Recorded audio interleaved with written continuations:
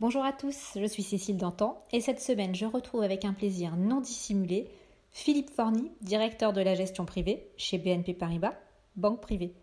Bonjour Philippe. C'est un plaisir de revenir. Philippe, nous allons discuter aujourd'hui d'un domaine qui fait tourner le monde mais qui est touché de plein fouet par l'épidémie mondiale du Covid. J'ai nommé la sacro-sainte consommation. Pour commencer Philippe, j'aimerais savoir si vous pensez que cette pandémie a profondément modifié le comportement des consommateurs. Sans l'ombre d'un doute, nous n'avons pas pu consommer comme en temps normal, nous n'avons pas pu nous rendre dans les magasins comme nous en avions l'habitude, car bien sûr les magasins non essentiels étaient fermés. Il était impossible de sortir, donc inévitablement cela a obligé les gens à acheter en ligne. Les gens se sont mis à consommer comme ils le pouvaient, en fonction évidemment des restrictions drastiques. Donc oui, les habitudes de consommation ont évolué, mais à mon sens, il s'agit simplement de l'accélération d'un changement structurel préexistant que l'on pouvait clairement observer dans les pays occidentaux et évidemment surtout en Chine. Les gens ont commencé à délaisser les magasins physiques pour acheter en ligne et cette tendance n'a fait en fait qu'accélérer en 2020. Vous l'avez dit, durant les divers confinements qui se sont succédés aux quatre coins du monde, nous n'avons pas pu acheter de nombreux biens comme nous le faisions habituellement. Des pans entiers de l'économie se sont arrêtés. Dans votre thème d'investissement pour 2021, vous anticipez pourtant déjà un fort rebond de la consommation. Alors moi je me demande comment vous pouvez être certain que les gens vont dépenser à nouveau, voire même qu'ils vont dépenser plus quand l'économie va recommencer à tourner à plein régime.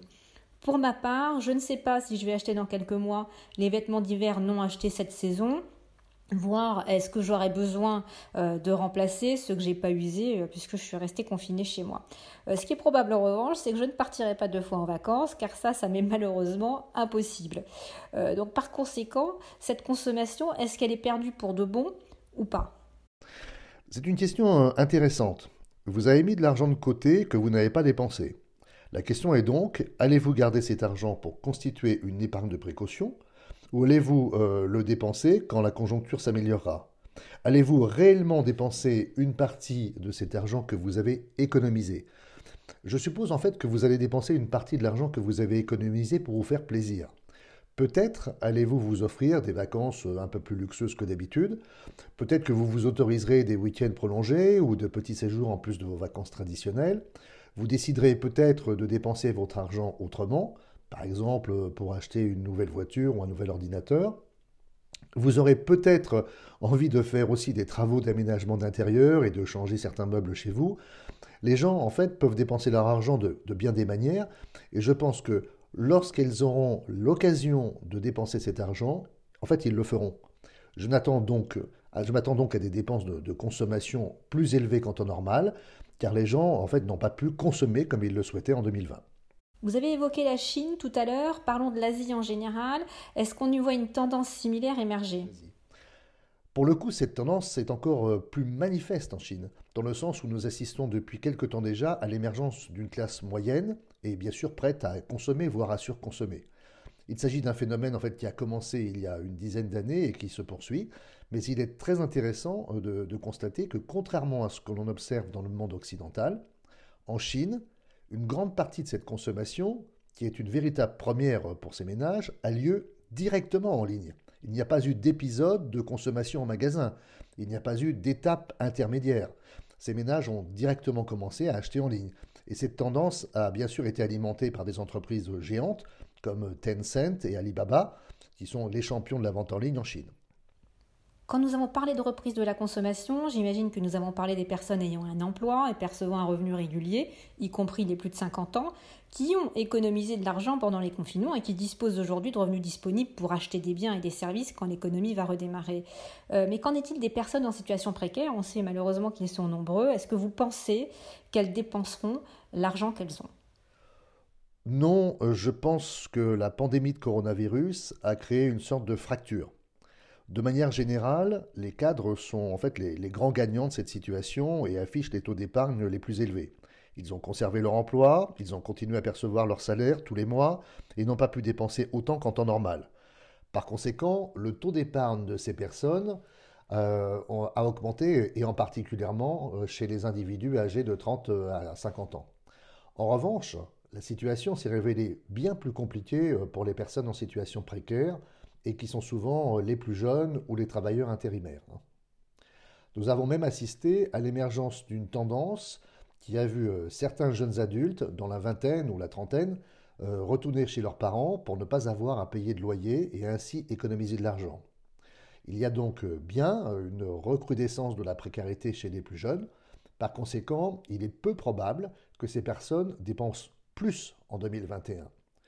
Cela étant, dans la mesure où certains d'entre eux sont retournés chez leurs parents et ne paient pas de loyer, il se peut qu'ils aient plus d'argent de côté.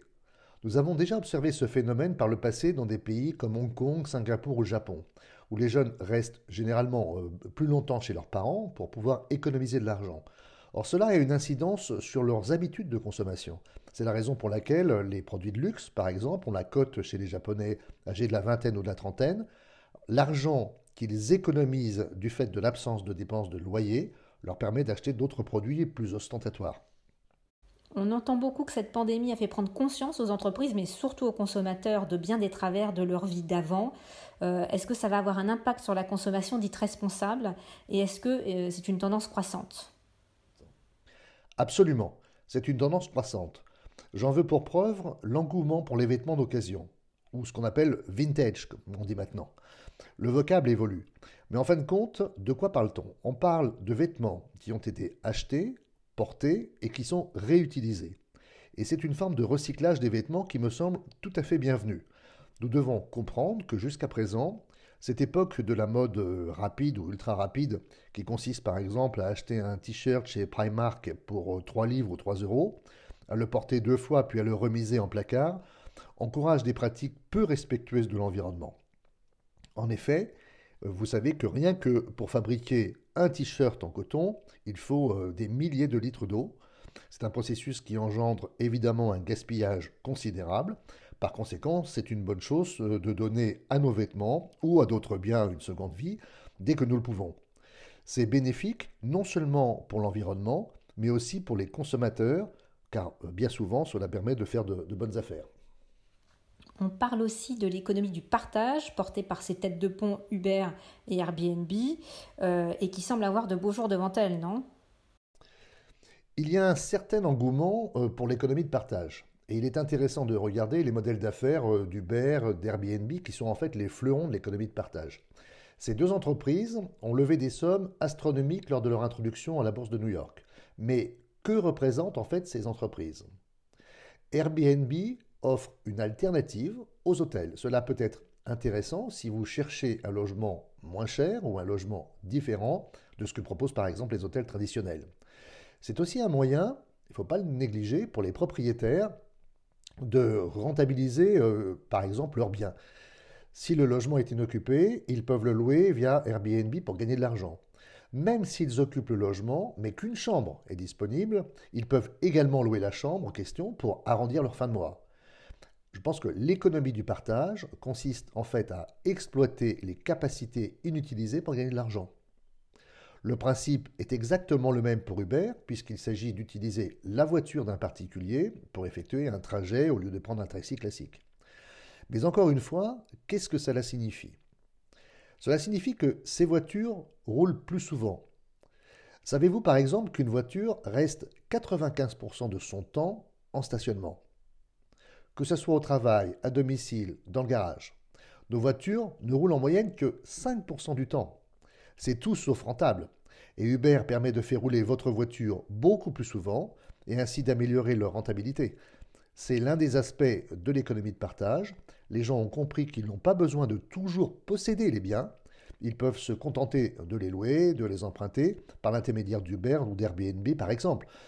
On peut aussi citer Spotify pour la musique, Netflix ou Amazon Prime pour la vidéo. Là encore, au lieu d'acheter des DVD ou des CD, et ça prend souvent de la place chez vous, on se contente de louer ses capacités via en fait un abonnement. Et je pense donc que cette économie du partage a bien sûr évidemment de beaux jours devant elle et qu'elle est vouée à prospérer fortement. Pour de plus en plus de gens, l'expérience est plus importante que l'acte d'achat lui-même et la possession. C'est une évolution très forte chez les millennials. Qu'est-ce que le retail va devoir faire pour adapter l'expérience d'achat en conséquence? Eh bien, je pense que c'est un défi pour les magasins physiques Car pour rester dans le coup, face aux distributeurs en ligne, il leur faudra améliorer l'achat en magasin, le parcours d'achat. Il va leur falloir attirer de nouveau les gens dans les boutiques. Et je pense que honnêtement, cela va être difficile car les consommateurs ont réalisé qu'il est beaucoup plus simple d'acheter en ligne et qu'ils n'ont pas besoin de se rendre dans un magasin physique.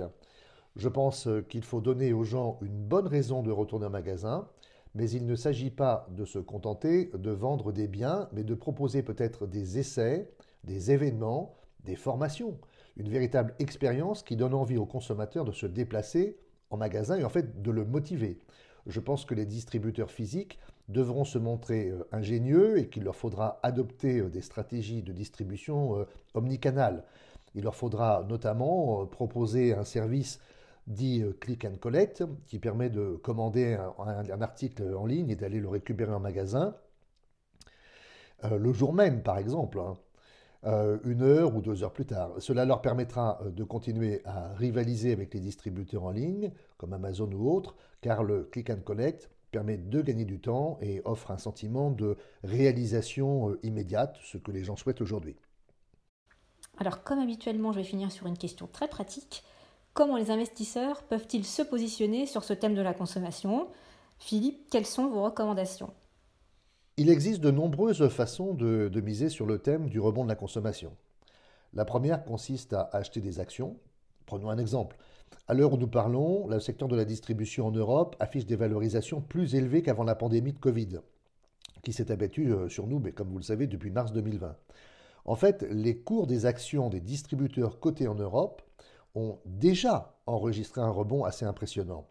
Et cela concerne à la fois les supermarchés, la distribution alimentaire et les distributeurs de produits non alimentaires, comme par exemple les détaillants de prêt-à-porter.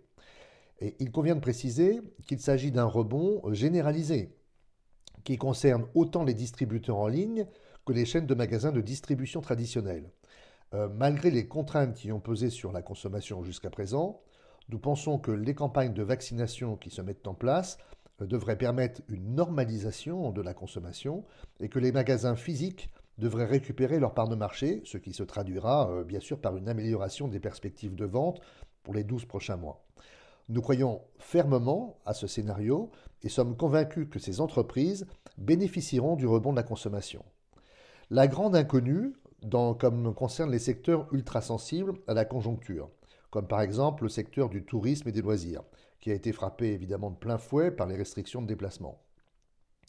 L'inconnu concerne donc la capacité de redressement de ce secteur qui n'a toujours pas retrouvé son niveau d'avant-crise puisque les restrictions de déplacement et les mesures de quarantaine imposées par certains pays ont provoqué un effondrement des ventes. Personnellement, je préférerais me positionner sur le segment de la distribution plutôt que sur celui des loisirs, car les perspectives du secteur du tourisme et des loisirs sont beaucoup plus incertaines à moyen terme. Certes, ce secteur finira par se redresser, mais certaines entreprises, plombées par leurs dettes et par des coûts trop lourds, pourraient ne pas survivre. C'est donc un secteur aux perspectives plus incertaines, et je suis en revanche plus confiant pour le secteur de la distribution, qui devrait voir ses ventes rebondir dans les 12 prochains mois. Merci Philippe, et à la semaine prochaine pour un nouvel épisode. D'ici là, chers auditeurs, pour nous écouter ou nous réécouter, abonnez-vous à notre chaîne de podcast BNP Paribas Banque Privée sur votre plateforme de streaming audio préférée. À bientôt.